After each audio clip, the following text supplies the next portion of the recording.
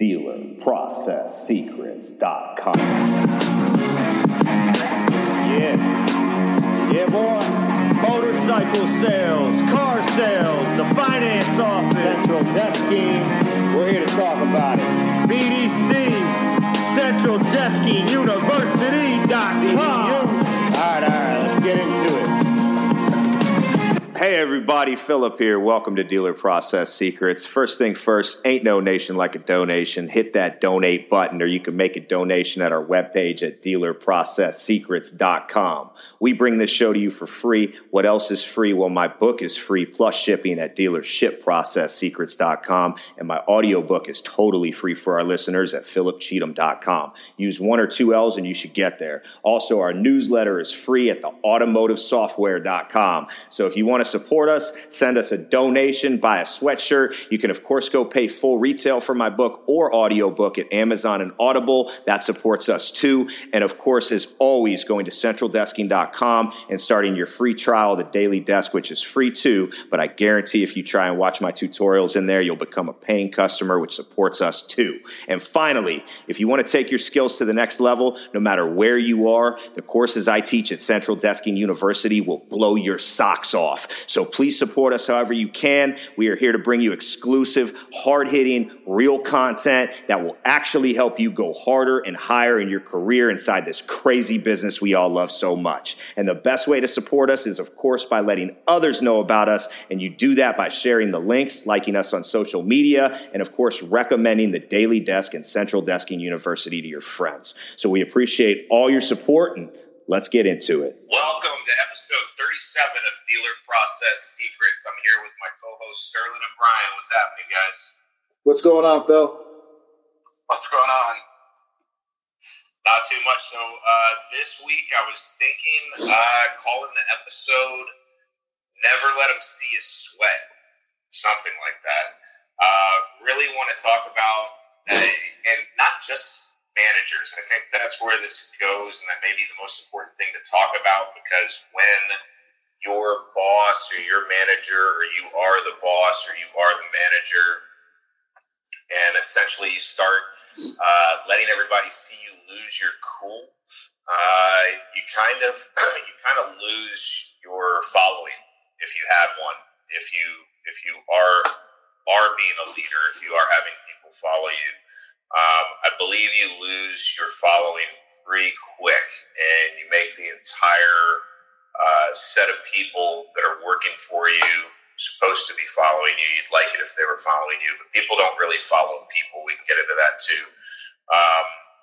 But essentially, never let them see you sweat, man. And then also from, a finance manager perspective, from a salesperson perspective, why this is important. And I don't mean never let anybody know that you're upset about something, never let anybody know that something's bothering you.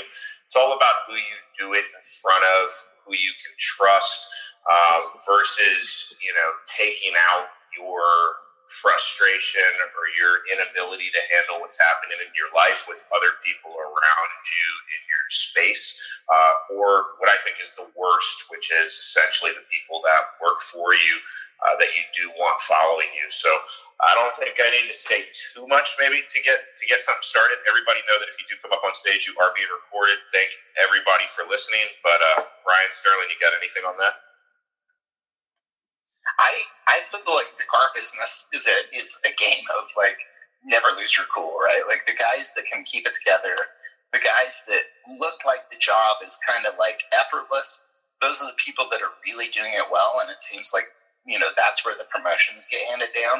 But it is really, and I feel like there's a culture of seeing if you're going to lose your cool, or kind of joking with you to see if you're going to lose your cool. But it's a game of not losing your cool, because there is a lot of stress in the dealership. But I love what you said about not losing your cool in front of the people that look up to as a leader, because that you can really rock the boat if you don't present yourself the right way, or present what's going on the right way. Well, what happens when that happens? Like, let's say I'm GM and you're one of my sales managers, even GSM, and I just start losing it in my office, like real losing it. Like, you guys are a bunch of idiots, and I just go crazy. What happens next? It flows down. It flows downstream. The GSM gets yelled at and goes and yells at the sales managers. Sales managers working the desk yell at the finance managers, and then eventually, when those interactions happen with the clients, they're going to be very poor interactions. It rolls. I think the saying is "poop rolls downhill" or something like that, downstream, something to that effect.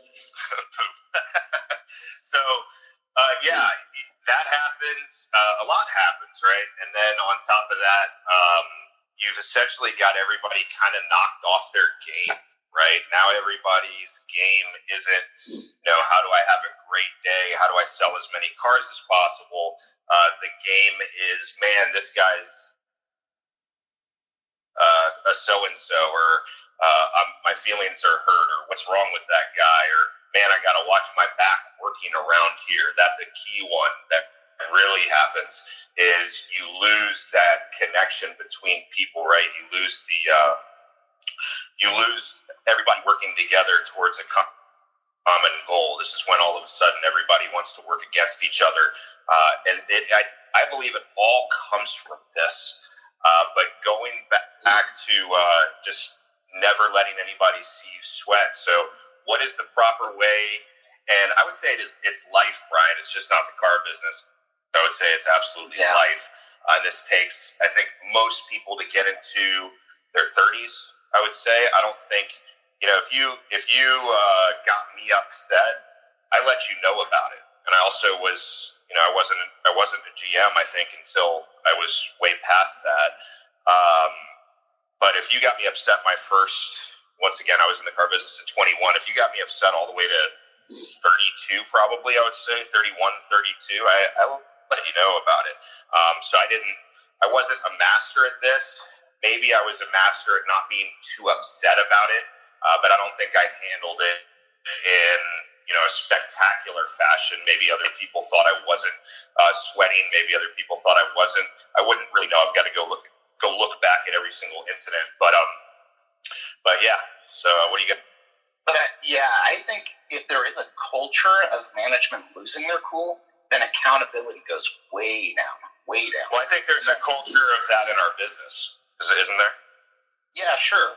But if that's what your dealership is like, is GM loses his cool, GSM loses his cool, sales managers lose their cool. It creates a dysfunction of the team, because then the accountability goes way down, because nobody wants to be accountable. They want to push it off on someone else so that the GM or the GSM doesn't lose their cool on them.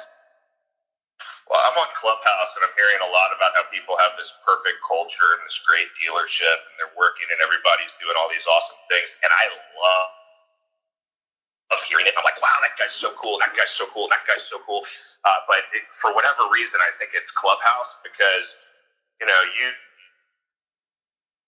when I hear stories about what's going on in regular dealerships that I actually have contact with, that I touch and that I see, there's a lot of crazy stuff going on. I feel like I had a store. I had a couple stores, I want to say, but the more I was in the store, the more that culture was actually possible. But I had a store where we all were working together for a very long period of time. And I did that. So when I hear it, I'm like, yes, that's so cool. That's awesome. And I hear that.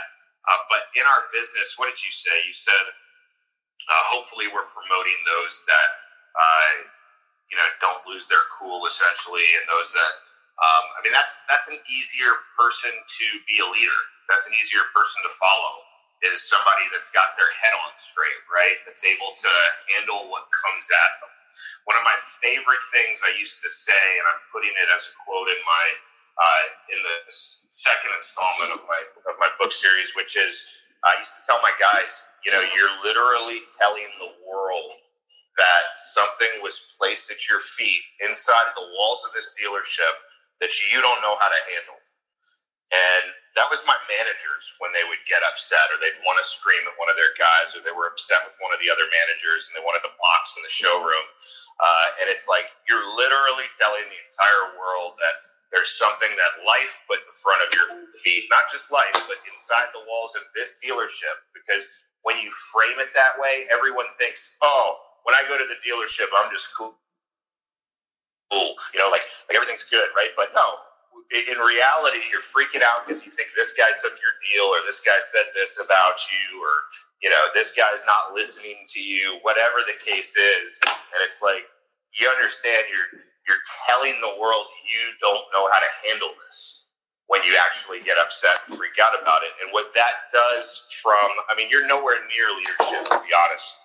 Anybody listening, when you're doing that, you're not even close to leadership, because leadership is somebody that actually gets up in the morning and thinks, wow, this guy's going to help me make my goals and my dreams come true. That's what real leadership is from a marketing space, and it's hard to discuss it this way, even though that obviously seems real, because you're telling so many people out there that they don't have it, but they don't. They're managers, and that's pretty much it.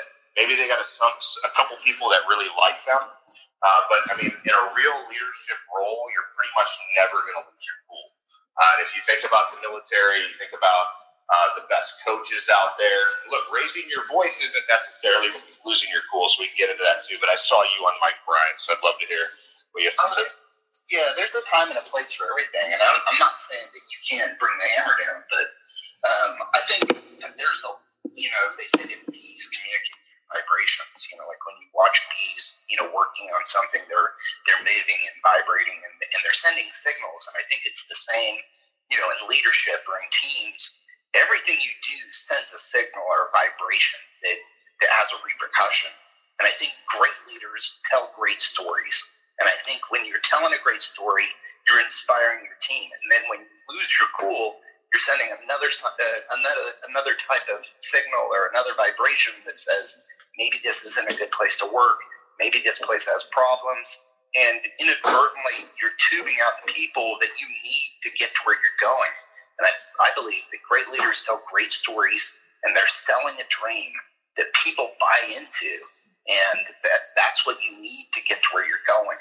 And so it's so crucial to present, what your culture is, what the environment is in a positive way. And that doesn't say that you can't sometimes lose your cool.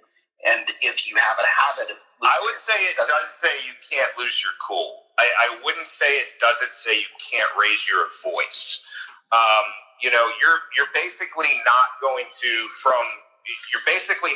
to fluster me, right? Yeah. Now I can get passionate and I can be like, are you kidding, Brian?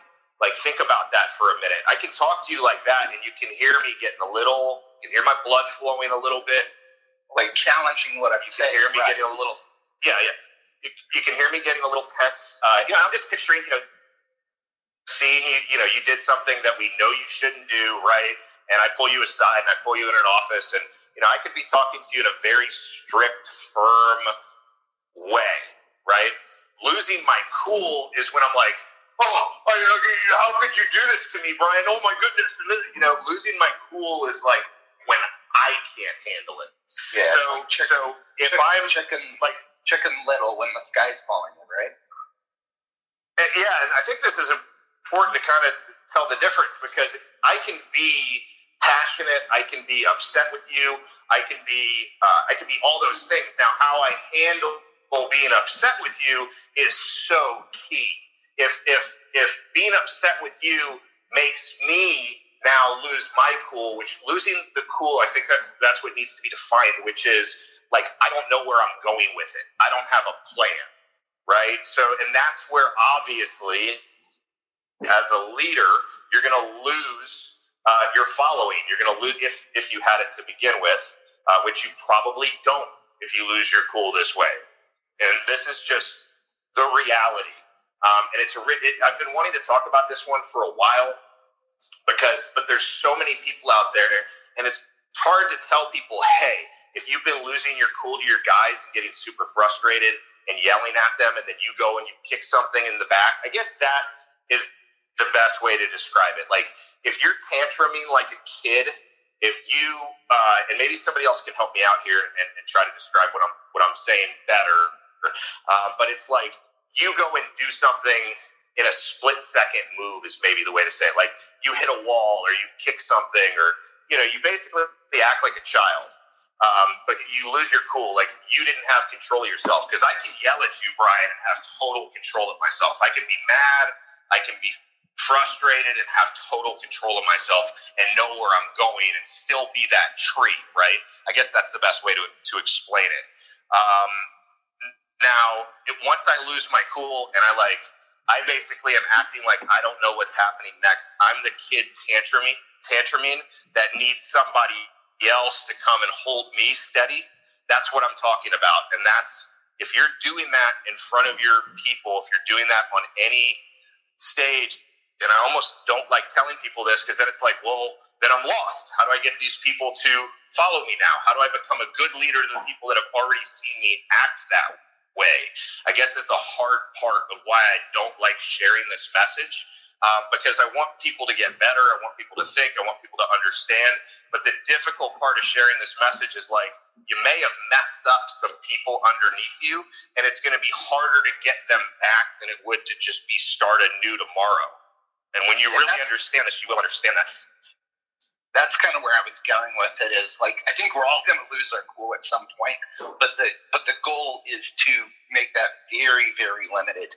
The goal is to, rein it in, rein your emotions in. Nothing is that crazy. Take it in stride. And that's going to take you a lot further than, that knee-jerk reaction that you were talking about. See, and that's the thing too. And I've struggled with this for years, Brian. And that's, is it okay to lose your cool every once in a while? And is it just a normal human thing? And I would say 70, 80% of people, I wouldn't even go with 90%. Yes, they're going to have at least one or two times that they lost their cool. They didn't know what to do, and they showed that to everybody. When you do that from the GM chair, it's just awful. Totally agree. Really not another. There's really, or the GSM chair or a sales manager. I mean, there's really not another way to describe it. And when you do it as a finance manager, I mean, we all know it's kind of unspoken. It's like, okay, well, you're staying in that office, really? Because they're the prima donna. Yeah. So I don't know if there is a time when it's ever okay. If you're going to be in that, I don't even like saying, hey, it's going to happen. It's going to happen all the time. Like, or it's going to happen once in a while, right? Whatever, however you want to say it, like, to kind of excuse that one or two times you did it. But in reality, I don't think it's ever cool. I think I'm not saying it's ever okay. I'm saying that it could happen, and if it does, I'm saying don't beat yourself up about it too much. Get back to trying to be the best you can be, and I'm not excusing it, and I'm never saying it's okay. The goal is to never do it, but I think I was just trying to temper it with, if it does happen, you just recognize it, stop it, move on, try to never do it again. Yeah, absolutely. So, I mean, you've got to, obviously, that's the problem, right? Is when you're talking about this, we don't want people to get stuck in the past. And you don't want somebody to basically say, oh, well, I did this. And, now is my whole team now gone from me being able to be a great leader and get what I need out of them. You definitely don't want to get stuck in the past, but if we're really going to talk about it, it does create things basically that are going to take you a little bit more to crawl back from, right? And if we're going to really talk about it, you shouldn't ever be losing your cool. So that's something that people kind of need to grasp and understand when they get into these positions. Now, one other thing that you said that was cool was, we're promoting the people that don't lose their cool. I wish that was the case.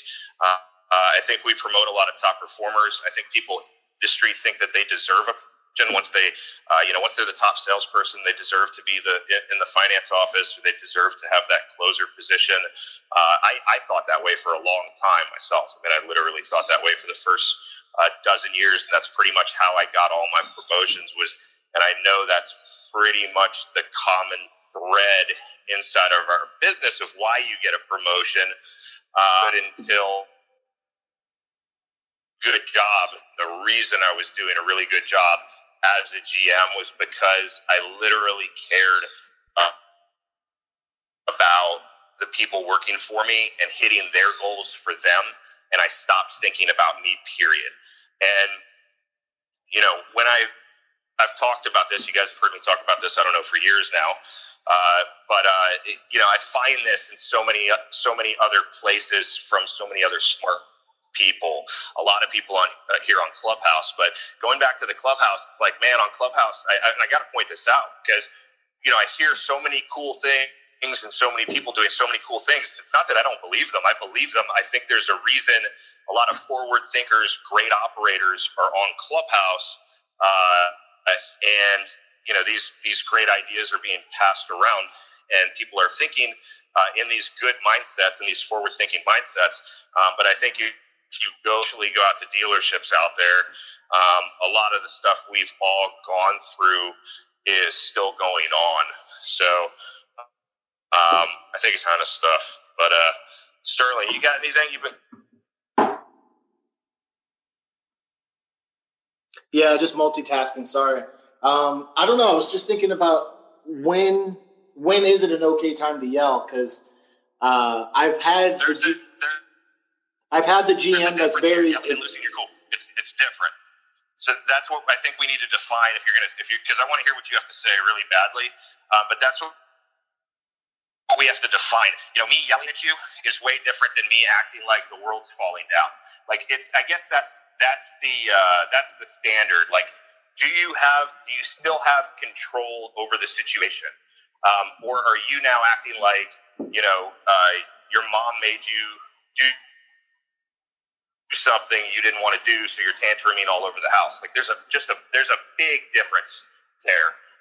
So I'm not talking about never yelling at people. I'm talking, it's how you're doing it. And there's an emotional piece there that's a little difficult to put into words where, if I'm upset with you and Sterling, come over here, might be talking like this. Maybe you just did something crazy. So I'm like, basically I want to stop. I don't want to use words like, oh my goodness. I'm trying to even think of the words, but I guess you get where I'm going. I want to hear what you had to say. The only thing that I could think of where yelling would be appropriate would be if there's like immediate danger. So like if a salesperson is, walking into traffic, or if there's someone in the shop and the car is about to fall off the lift because it's improperly on there. Like, I think like you're yelling, but it should be like out of concern for safety or damage, that kind of thing. That's the only thing that I could really think of. But other than those types of scenarios, I can't really envision yelling. And I think that goes to like, don't let them see you sweat. Like if you're upset about something, you should be able to communicate it. And I altered my saying of poop rolls downhill. Yes, I occasionally will use a curse word here or there, but I think that when you're able to communicate a thought without yelling, without cursing, it just shows that you're intelligent enough to handle the situation. And it goes back to what you were saying initially is, how do we handle these times of crisis? And if you're getting upset over something that might not even qualify as a crisis, it's really more telling of you than it is of the person who may or may not have made the issue that you have. So that's kind of my thoughts on it. No, I love that. And I tend to agree with you that to never yell, even though I was just saying, like, you kind of can't yell. Look, I can be upset. So I can pull you into an office and be like, come on, man, what's going on, Sterling? We've talked about this. And honestly, if we have talked about this and we're in a good place and everything, you're going to sit there and go, I know, man, and you're going to give me your excuses. And, we're going to sit there and talk it out. But yeah, I agree with you. There's unless the car is like falling off the lift, right? And then even once the car has fallen off the lift, like the last response you want to make, and this all came from intuition and gut for me. And then I followed it up with learning about a lot of other things. But originally, my intuition is just like, okay, am I going to make the situation better or worse? This guy just dropped a motorcycle. If we want to scream at him versus hey, go talk to him. Hey, what's wrong? All the regular things that we have to do if there is if your store needs to drug test with an accident, things like that. You've got to handle that stuff. But just screaming at the guy just never made any sense to me. Just because it's like all I'm going to do is get his blood pressure up. I'm going to get him flowing. I'm going to get him, not liking me, mad at me. When really, what we need to do is drop less motorcycles. And I think if I do all that, call this person stupid, then they're going to think they're stupid. So they're probably going to drop more motorcycles, right? Correct.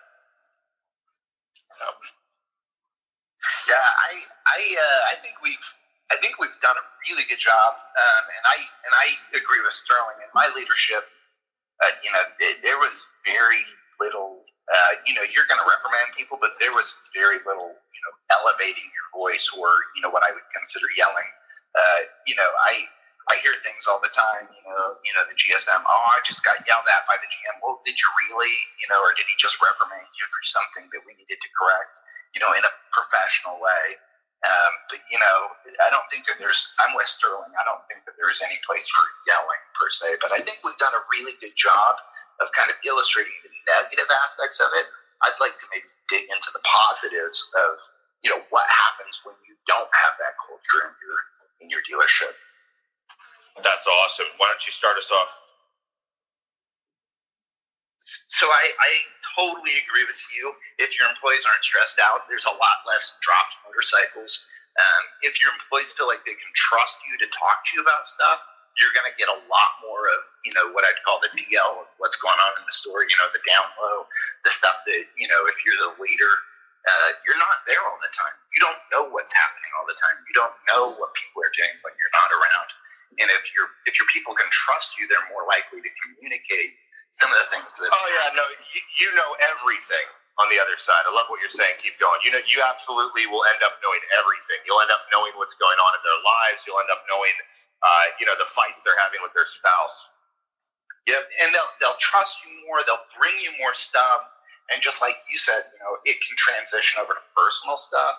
And then you really are starting to learn who your people are. You're learning what motivates them. And then you're a much more effective leader because they trust you enough to bring you stuff. And therefore, you have this open conduit of communication between you and them. And the benefits are huge. Just being able to, really know them on a personal level, know what motivates them, know how to motivate them. The camaraderie that happens when it's an environment of trust instead of, backbiting because they don't want to get yelled at. And they'd rather divert a negative thing over to you so that you can get yelled at. The teamwork, the trust within the team goes way up. And I think you just get dividends paid back in performance. Yeah, no, I love all of that. You're absolutely spot on. Man, there was a few other places I wanted to go with this. I have something real quick, if I can add. Definitely talk about Sterling. And Dusty's on stage too. Dusty, just know you're being recorded. I know you're okay with that. I just got to say it. I was just going to say that I think what Brian said is perfect. I was just thinking about if you launch an attack from one country attacking another country, you're going to trigger those countries' defense systems. So when you yell at somebody and you try to get them to do whatever you're trying to communicate, yelling is going to trigger their defense system. If you tell them the thing instead of yell them the thing, then I think you're going to be able to communicate a lot more. You won't trigger their defense system, and it'll be well received, or at least better received. So that was what I wanted to add. And I guess to help people do this, Brian, you have something? Or actually, go. To help people do this, I think is where I started, which is never let them see you sweat, right? That's how you become more mature in a position to actually become a human being that can be like, oh my goodness, this is the 30th time he's done this. What's wrong with this guy? Okay, but I like him for this. Okay, this is what goes on in my head, and then I'm like, okay, we're all imperfect, right? We're all gonna make mistakes. But if it's the 29th time with something, or you just can't get it right, it really frustrates me. I'm not going to go talk to you immediately. I'm going to take my walk around the building, right? I'm going to go sit in my car for a minute, 2 minutes, 10 minutes, whatever it is. Maybe I'm going to get away. If I can't, if I'm not keeping my cool and I'm sweating over it, I don't want to go address it right this second. And that's tough for some people because you feel like you're in a place, and maybe I'd love to hear what Dusty has to say about this stuff. You feel like you're in a place where, you're in control of a lot of levers, right? So you want to make that decision when you have to make that decision. And quick decisions, I love them. I think they're probably the right move most of the time when you trust a little bit of your intuition and your gut, plus all the knowledge that you have in your head, rather than overthinking things too much. I think you get better results. But if I'm sweating and I'm losing my cool, that's probably not the right time for that quick decision to pull Sterling aside and just start blabbing at Sterling when I haven't kind of sat down and gotten cool with it, and then even made more of a plan of what I'm going to say to Sterling in my head. And this is, I'm just using you as an example, man. You just did something for the 29th time that upset me. So it's that, because we got into talking about yelling, but it's really, I just want to talk about how to help people, if they are doing this, get better at it, which is really like, you've got to be, if Sterling's going to learn from you, you've got to be that post. You've got to be that tree for Sterling. Like, if you just flip out at Sterling, he's going to be like, you don't get me. You don't understand. Everybody makes mistakes, right? All this stuff I would have told myself to calm myself down before I went and talked to Sterling. So just wanted to throw that in there.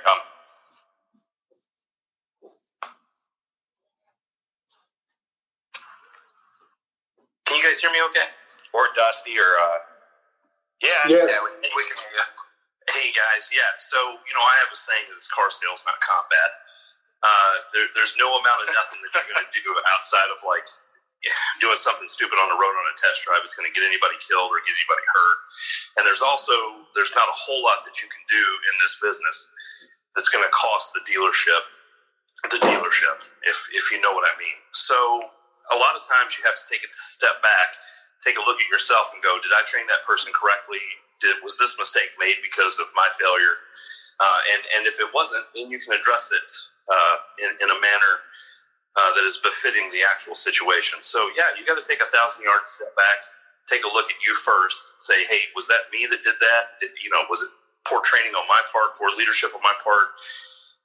And then if it wasn't, then engage appropriately. I don't think yelling is going to make any benefit for anybody. Although, as funny as it sounds, I got yelled at for pretty much 10 years in my career, so it benefited me. But that's who I was, and that's because I was in the military. So that's the way that goes. But anyway, you have to be their strength. That was something that Dave Wheeler, a sales manager that I had the pleasure of working with at a Subaru store many moons ago. He always said, you have to be their strength. Don't let them see you sweat. Don't let them see you freak out. And that was something that Damien Boudreau told me as well. Don't forget what it was like to be a corpsman. When a Marine sees you freak out and you're supposed to be the one that's fixing these guys and calming them down, they're going to freak out too. So in every situation that you can be calm, be collect, have that conversation with yourself first, and then engage the situation appropriately.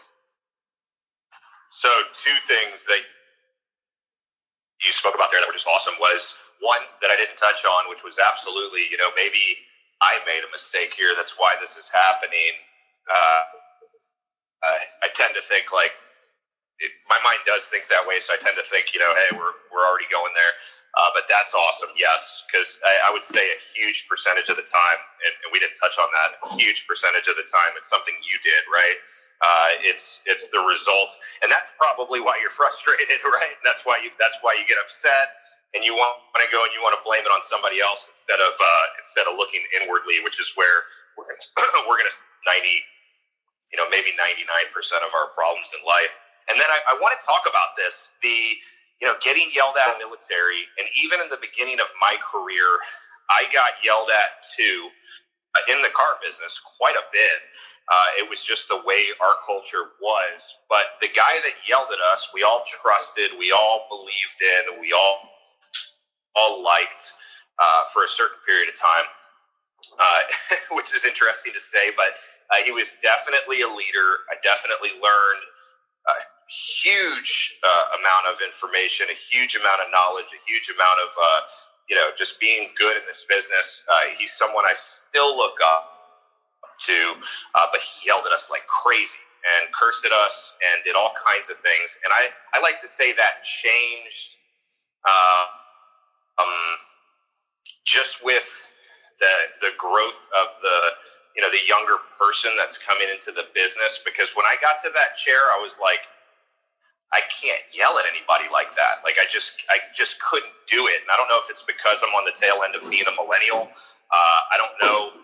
What is that? I would love to talk about this. Like how did it work for me? How does it work in the military? And I think it goes back to what I was talking about, which is there's a difference between yelling and losing your cool, even though I still don't ever want to yell at anybody. And I love what you said, Dusty, how you framed it all, the difference in the military where, you make a mistake in the military and it costs somebody's life. With the exception of maybe some stuff that can happen in the finance office, you're not going to cost the dealership probably more than what the car's worth, I guess. Right. And we've got insurance. So I love how you pointed that, because that's totally true. And it's like bringing us down to size, bringing us down to where we really exist, where our real problems are located, and they really can't even get that big to begin with in most scenarios. So I love that. Dusty, Sterling, Brian, have anything on that? We've got about 13 left of the show.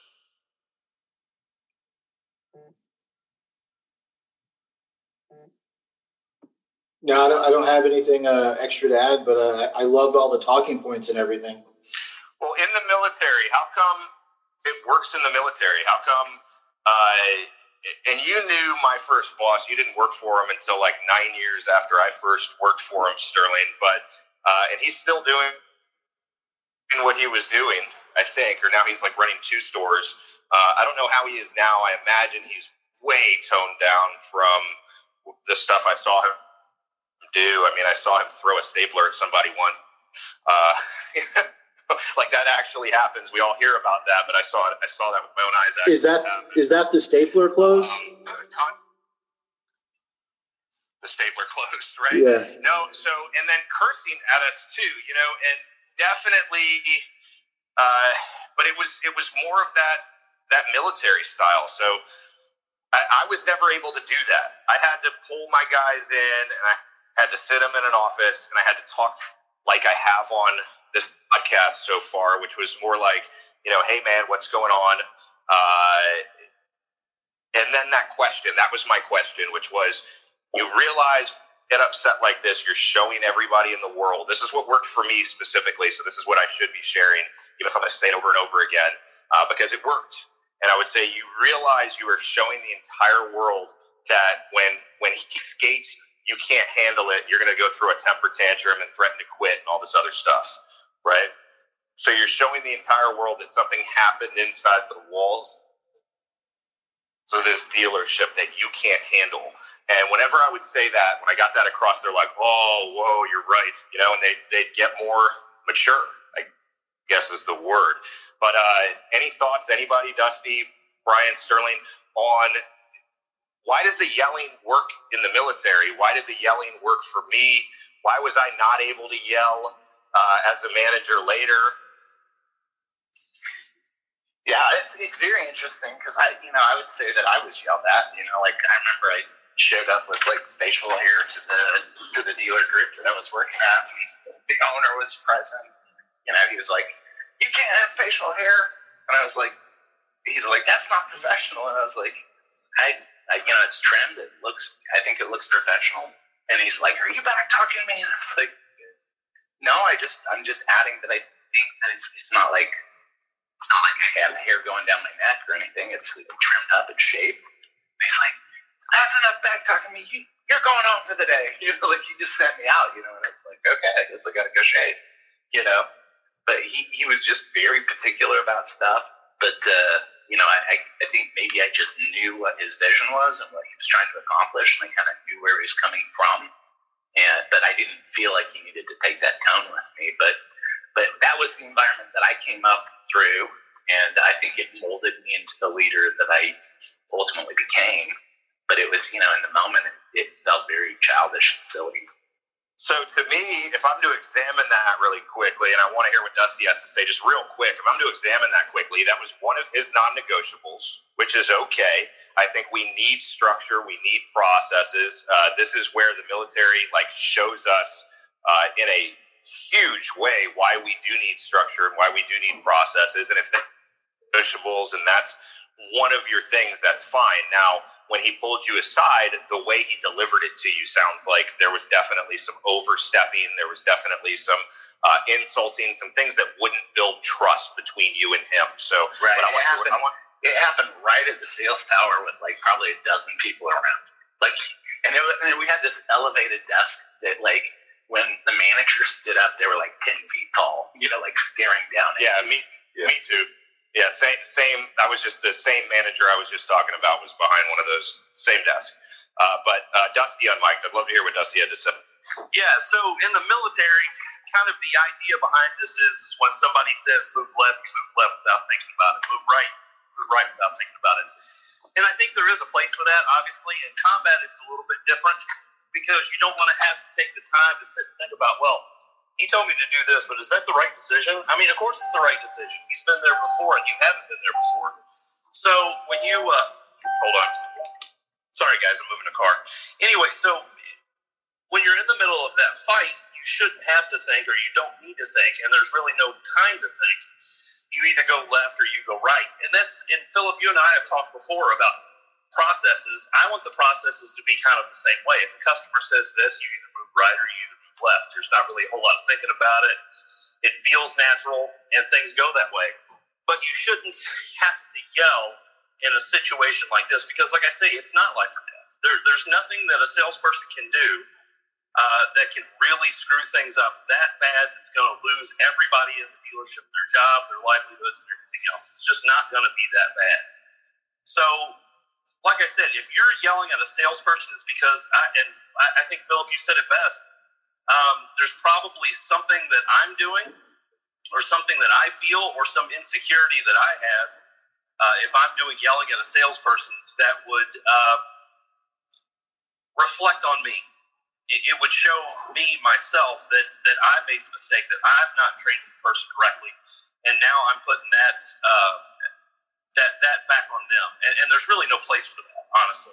I think I've yelled at a salesperson one time, and I felt so bad about it, and it had to do with marking up rate and how he handled it with a customer, and it was just such a stupid situation and a silly one that I think about that situation quite a bit, even when I have green peas or young salespeople that make mistakes now. When they do make a mistake, we just talk about the mistake, go back, try to fix what error occurred, and I get involved with it. And they feel bad about it, as well they should, so that they remember it, and they remember not to make that mistake again. But it's like with my kids. Just tell them you're disappointed in them. Just tell them, hey, let's not make that mistake again. There's really no place to yell at your kids either. So it's the same thing in my mind. Yeah, I don't have any kids, but I love what you're saying. I just kind of like peeling this back. But yeah, I raised a dog. She's like 4 years old, and granted, my wife did do a lot of the training, but I literally yelled at this dog maybe twice or 3 times, and this dog listens to me like crazy because what I showed the dog was just tons of love.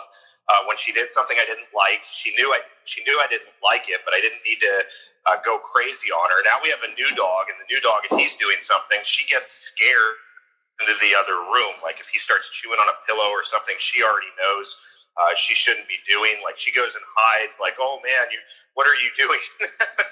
And it's kind of cute. And I'm like, my goodness, how did she get to be such a good dog? And literally never yelled at this dog. I tapped her on the butt, not in a hurting way, but she knew I was upset with her. I want to say 3 times. and the dog's 4 years old. And she was just shocked because it's like, okay, this person I really trust, this person I really love is that mad at me. And that was when she really messed up. And that was all I needed to do for a few things for her to literally never do it again. Having a little bit more difficulty with my boy dog that we had, I've probably have yelled at him more. So it's almost like I've gone back as good as I did raise this first dog. I'm not as good with this second dog, and I don't know if it's the dog. I don't know if it's me. But yeah, I agree with everything you're saying, Dusty. There's so much there to pull back. You got something, Brian? I was just going to say, I feel like you earned that with your first dog by showing the love, building that relationship so that when something did need to be addressed, it was taken with absolute respect. And I feel like you earned that. But I think you're touching on another thing, which is not all people are led the same way. Not all dogs are led the same way. Yes. Everybody started flashing their mic at that. You want to finish that one?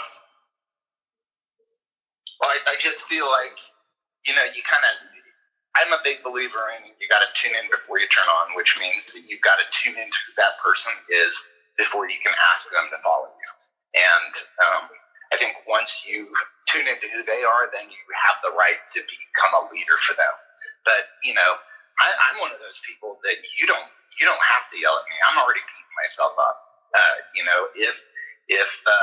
If I've done something wrong and I can tell you're upset with me, I'm beating myself up like 10 times more than you could ever beat me up. So you can yell at me, you can get frustrated with me, you can do all that stuff. It's not going to improve the result with me. It's not going to change the way I am in the future. I'm going to do that on my own because I internalize a lot. But there's a lot of people that, might be thick-headed. You might have to really, tell them the way that it is. Or you might have to tell them multiple times to get them to change their behavior. But, I did something wrong. I'm really quick to change it. I'm really quick to internalize it. Like if you say anything to me, it's just pouring salt in the wound because I've already, I'm really quick to admit when I'm wrong. But not everybody's like that. And I think you've got to kind of know your audience is, the tune in before you turn on. You got to know your audience and speak to your audience the way that your audience is going to react. Wow. What you were saying, there's so much we've kind of touched on here. So trust is a big thing. You really want trust from people, and to do that, throw in on them individually. It's actually the same thing in your marketing. When you really understand this, Dusty and I have talked about this too. It's like the customers that you're marketing to them individually, right? And if who you're talking to isn't your customer, then don't freak out. And this is one of the things we try to do with our marketing is we try to talk to everybody. We try to talk to the entire community. And you're not going to talk to the entire community. Some people are going to like it. Some people are going to love it. Some people are going to get it. Some people are not going to like it. And that's okay. So it's like you're doing the same thing, believe it or not, when you're leading your customer to when you're leading your team, right? It's that individual. It's like you've got to talk. You've got to speak to them individually, and it's the same thing with each individual customer that comes into your dealership. But we've talked about so much cool stuff here. Trust is the first thing. I know I already said that comes to my mind. But what did I want to talk about that Dusty was talking about? Oh, yeah, just people knowing what to do, but you also want to have them empowered. Like you've got your processes. When a customer says this, you do this. When the deal goes this way, you go that way, right? We're doing this before this. Like, test drive before we look at numbers, like simple old school stuff that I still believe in and will always believe in, right? Like that's just common sense. You want to drive the vehicle. Now, are you going to drive every last customer? No, but we're going to act like we're going to drive every last customer, but we're still going to empower somebody to make a decision in a certain situation. And they can't be afraid that if they, veer outside that line a little bit in a specific situation, they have to feel like, they're smart. And this goes back to some things that we try to do where we try to create rules and that to think for our people. And this is just the best way I can say it. If you're creating things that are going to think for your people because you think your people can't think, you don't get it. The whole thing, you want people. The people are the most important part. And the reason people are the most important part is because people can think. So everything we install, from processes, structure, to the softwares we use, to this, to that, to every last little thing we do, it's got to improve my salesperson's ability to be great at what they're already great at, right? It's got to improve my guy's ability to do what they're good at. So we've talked around so many different cool things here. I love it. This has been awesome. Brian Coda's on the stage. Brian, did you have anything you wanted to add to the convo? You are being recorded. This is our podcast. It ends in about 10 minutes. Oh, sure. Great topic. I kind of jumped in late. Wanted to touch on a couple of things. First being the military versus the car business. There is two distinct differences on the military versus the car business. And when you sign up for the military, the expectations that you're going to be yelled at and treated like that are laid at the sign up stage, and they're just not laid out like that in the car business. B, the military has no competition. There's not somewhere else doing business different that a person in the Army can go to. In the car business, there's quite a bit of competition, and everybody does things a little bit different. As for the old school way of yelling, I was yelled at a lot. I was belittled, etc., and I did my fair share of yelling in the early management days. The business has transformed away from that, and there's two big reasons why. When we were youngsters and we were selling cars, everything was hit not only from the consumer but from the salesperson. So a lot of that yelling derived from because I said so. Don't question it. You don't get to know the why. Well, today we live in a very transparent world where all the information is readily available, both to the consumer, to the salesperson, and to the management staff. So we have to have more educated conversations, more calm conversations in this environment to keep talented salespeople, or they will move to competitors. Now, there is a place for yelling, and it's when times are good. If you've got a couple of boxes that a salesperson's not checking off and he's consistently doing this or she's consistently doing this on a regular basis, March and April, where we are blowing up and everybody's making real fat paychecks, that's a great time to lay on the hammer a little bit with your employees. Now flip the script a little bit and have a down month. That down month is now a time to coddle instead of lay the hammer, which is really the opposite of how our natural emotions want to react. Because if we yell at those times when they're bad, well, now they're not making the money. Now they have a hostile environment.